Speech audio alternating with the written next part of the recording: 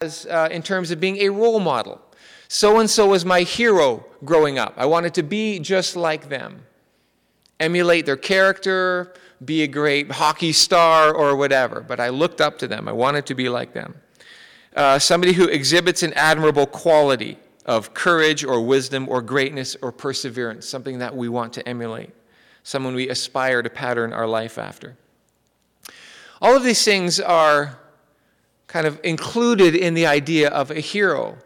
And some of the images that come to our mind when we think of hero is the firefighter walking out of the burning building carrying the baby. You've all seen pictures like that after some great tragedy.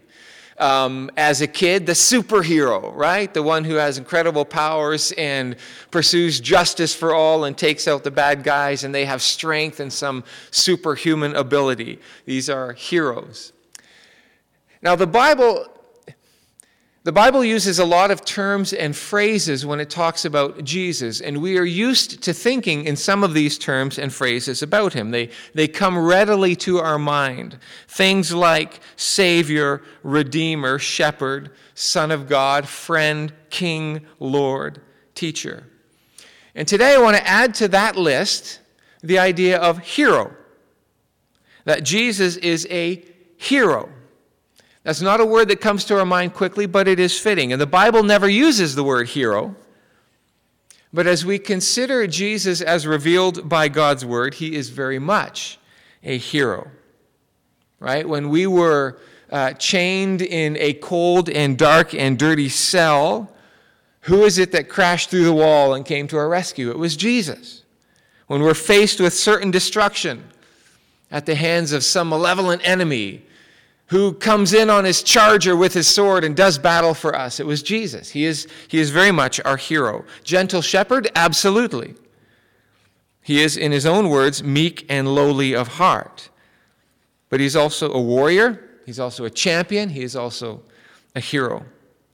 And I just want to share with you this morning 3 short texts of Scripture that don't use the word hero, but describe what Jesus has done in terms that I think are heroic terms.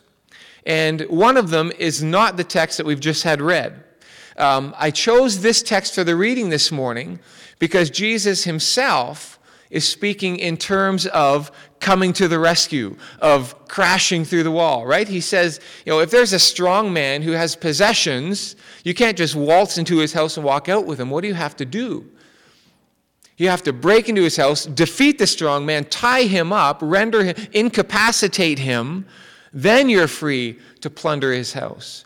And what was the context in which Jesus said that? The context of setting people free from demonic oppression. So I think that Jesus is talking about the strong man who has people in his possession, and Jesus breaks in, ties up the strong man, and is able to plunder his house and release people. I think, so that's why I chose that text, even though I'm not preaching that text. Maybe someday I will. But if you have your Bibles, I'm going to flip to 3 different passages today. And one of them is Hebrews chapter 2. Hebrews chapter 2. Verses 14 and 15. And just to set the context a little bit, the whole book of Hebrews is about I was going to say supremacy, that's not the right word, the superiority of Jesus. All of Hebrews is the fact that Jesus is better than angels, the law, Moses, Abraham, the temple. Okay, Jesus is greater than all of these things, better than angels. And in chapter 2, we read that, after all, God didn't give to angels the work of salvation, but he gave it to Jesus, who became a man.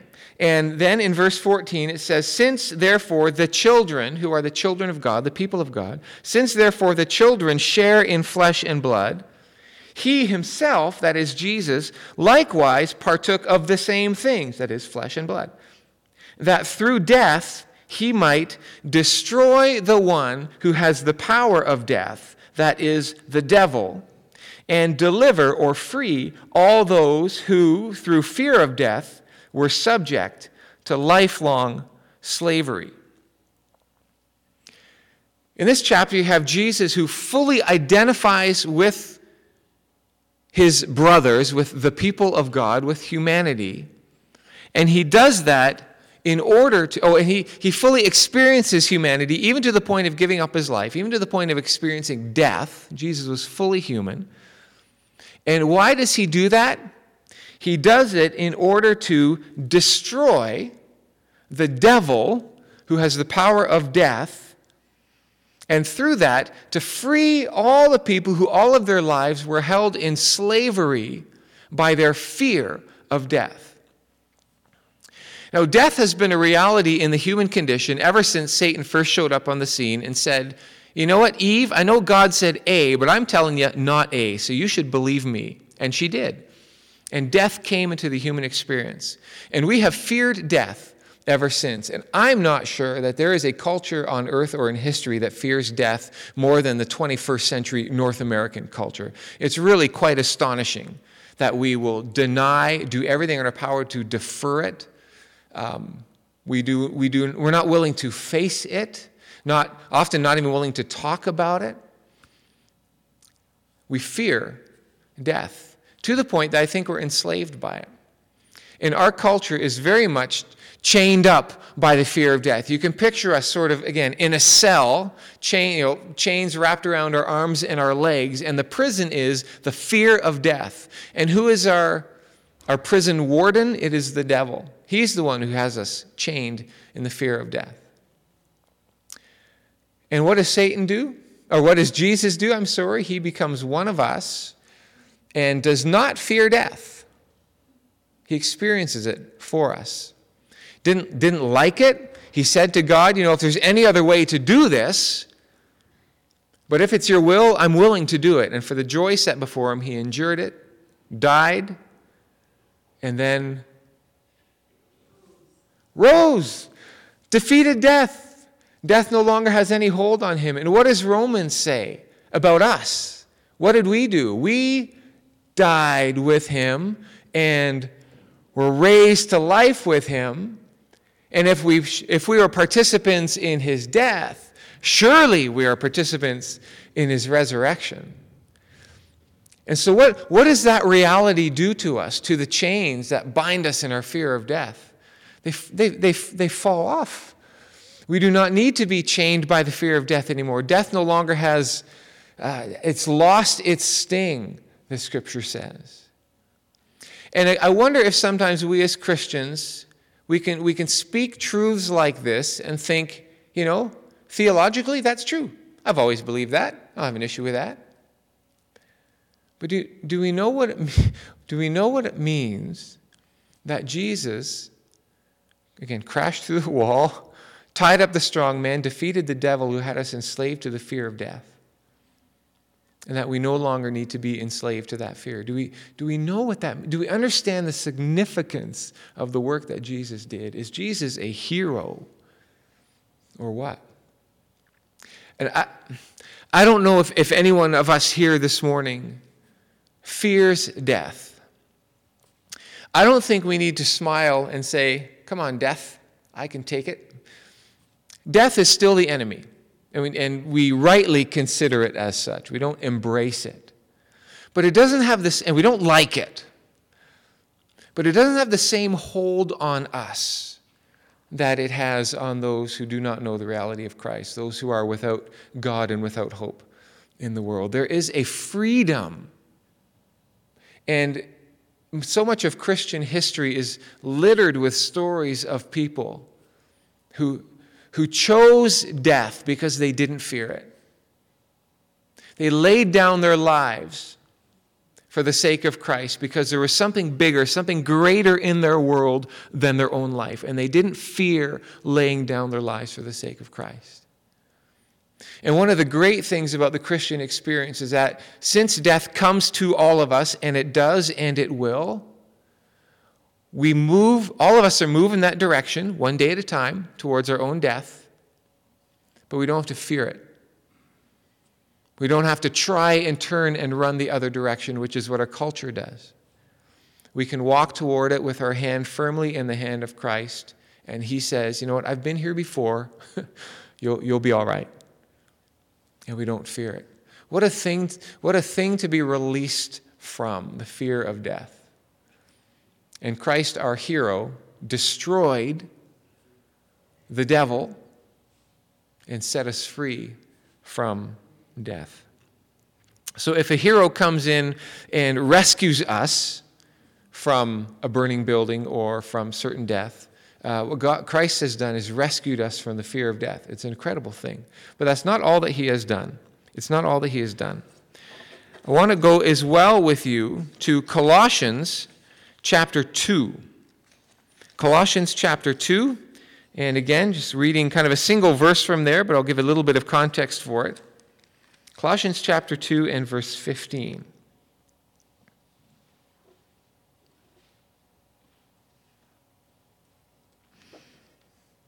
And there we read, and I love the phrasing of the NIV, so I'm going to use that this morning. There we read that having disarmed the powers and authorities, he, that is Christ, made a public spectacle of them, triumphing over them by the cross. He made a public spectacle of the rulers and authorities and triumphed over them by the cross. And this paragraph is in the language of the cross. There's references to the cross throughout the whole paragraph that this comes from. Now, if you remember and can picture the reality of the crucifixion of Christ, crucifixion was by its very nature a public humiliation. The criminals were crucified naked, put in a public place, usually by some kind of main road. The idea being that crucifixion would be a deterrent to the public. So as many people that could see it as possible, that would be great, because then more people would think, oh, I don't want to go there. I'd better watch what I do. It was the Roman authorities' way of sort of exercising control. So Jesus, crucified naked on a cross, hanging there, and all who passed by hurled insults at him, we read in the scriptures. So there he is, publicly humiliated, made a public spectacle of them, except this text reverses it, right? The powers of evil crucify Jesus, but who is making a public spectacle of whom? The crucified man is making a public spectacle of the forces who put him there. That his death, the cross, was a scene of battle in which he was the victor. He was the champion. And what this text in Colossians chapter 2 is talking about in this whole section from verse 6 and through verse 15 and actually beyond is the fact that the rulers and authorities, who are the spiritual forces of evil, if you remember our walk through Ephesians, that the spiritual forces of evil point us towards the law of God and say, you dirty rat, you haven't even come close to that. God has said you need to be like this. And look how far from that you are. You think God has any use for you at all? You couldn't keep the law for 5 minutes on your very best day. And the spiritual forces of evil are condemning forces. They point to the law and say, you don't measure up. God wants nothing to do with you. You are evil, stupid, lowbrow, immoral. And what this text, Colossians chapter 2, says is, you know what? That's essentially true. But here's what Jesus did. He took all the penalty of the law, the debt that we've racked up by our failure to keep the law, and he took it on himself and, in essence, nailed it to the cross. It's been put to death and therefore has no bearing on the picture anymore. And so, when the spiritual forces of evil say, Ron, you think you're a child of God? This is perfection over here. You think you're perfect? You think you're any good? And Jesus on the cross makes Satan look stupid for doing that. Because Satan has no argument. The debt is taken care of. Satan's got nothing to point to. The power of the law is gone. And how did Jesus do that? By dying in our place on the cross and bearing the punishment that we deserved.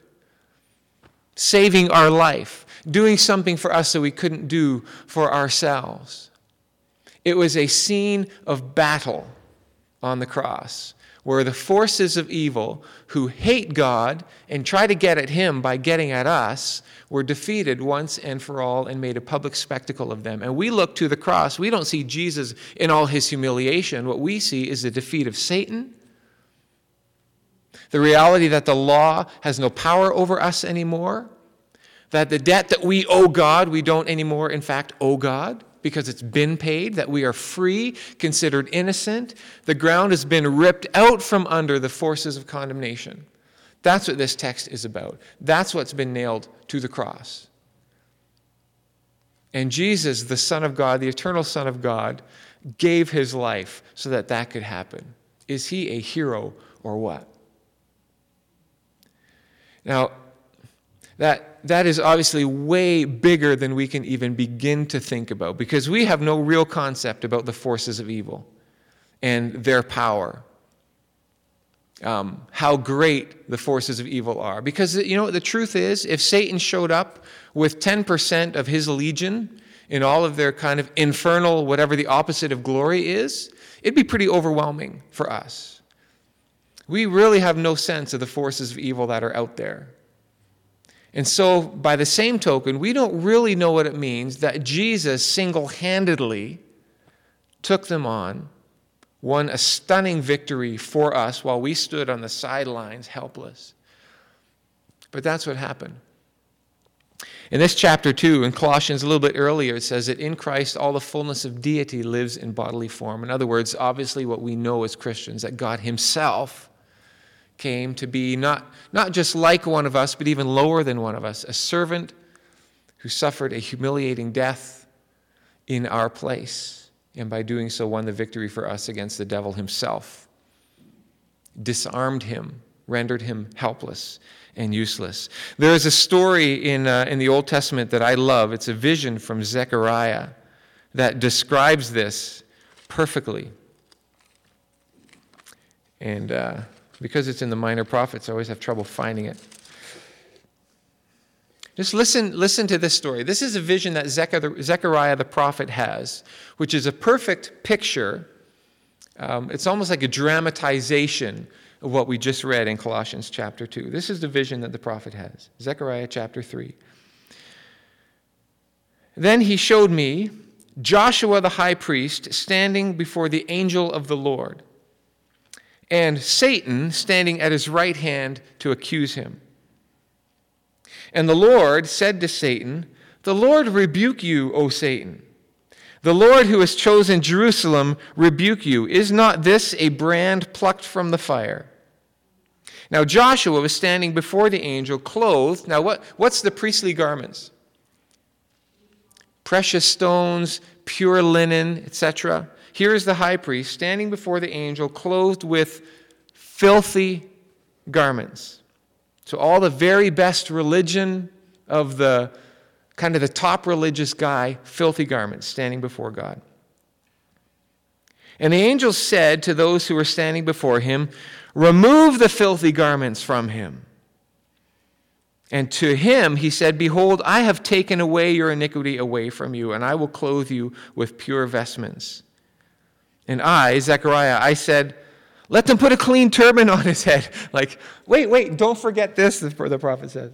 So they put a clean turban on his head and clothed him with garments. And the angel of the Lord was standing by. And the angel of the Lord solemnly assured Joshua, "Thus says the Lord of hosts, if you will walk in my ways, keep my charge, then you shall rule my house and have charge of my courts, and I will give you the right of access among those who are standing here."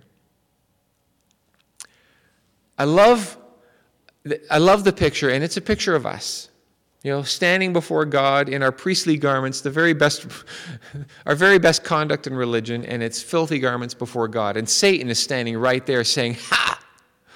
Even when they're trying to be religious to the best of their ability, look, they're filthy, aren't they?" And the Lord says, essentially, shut up. The Lord rebuke you. You be quiet.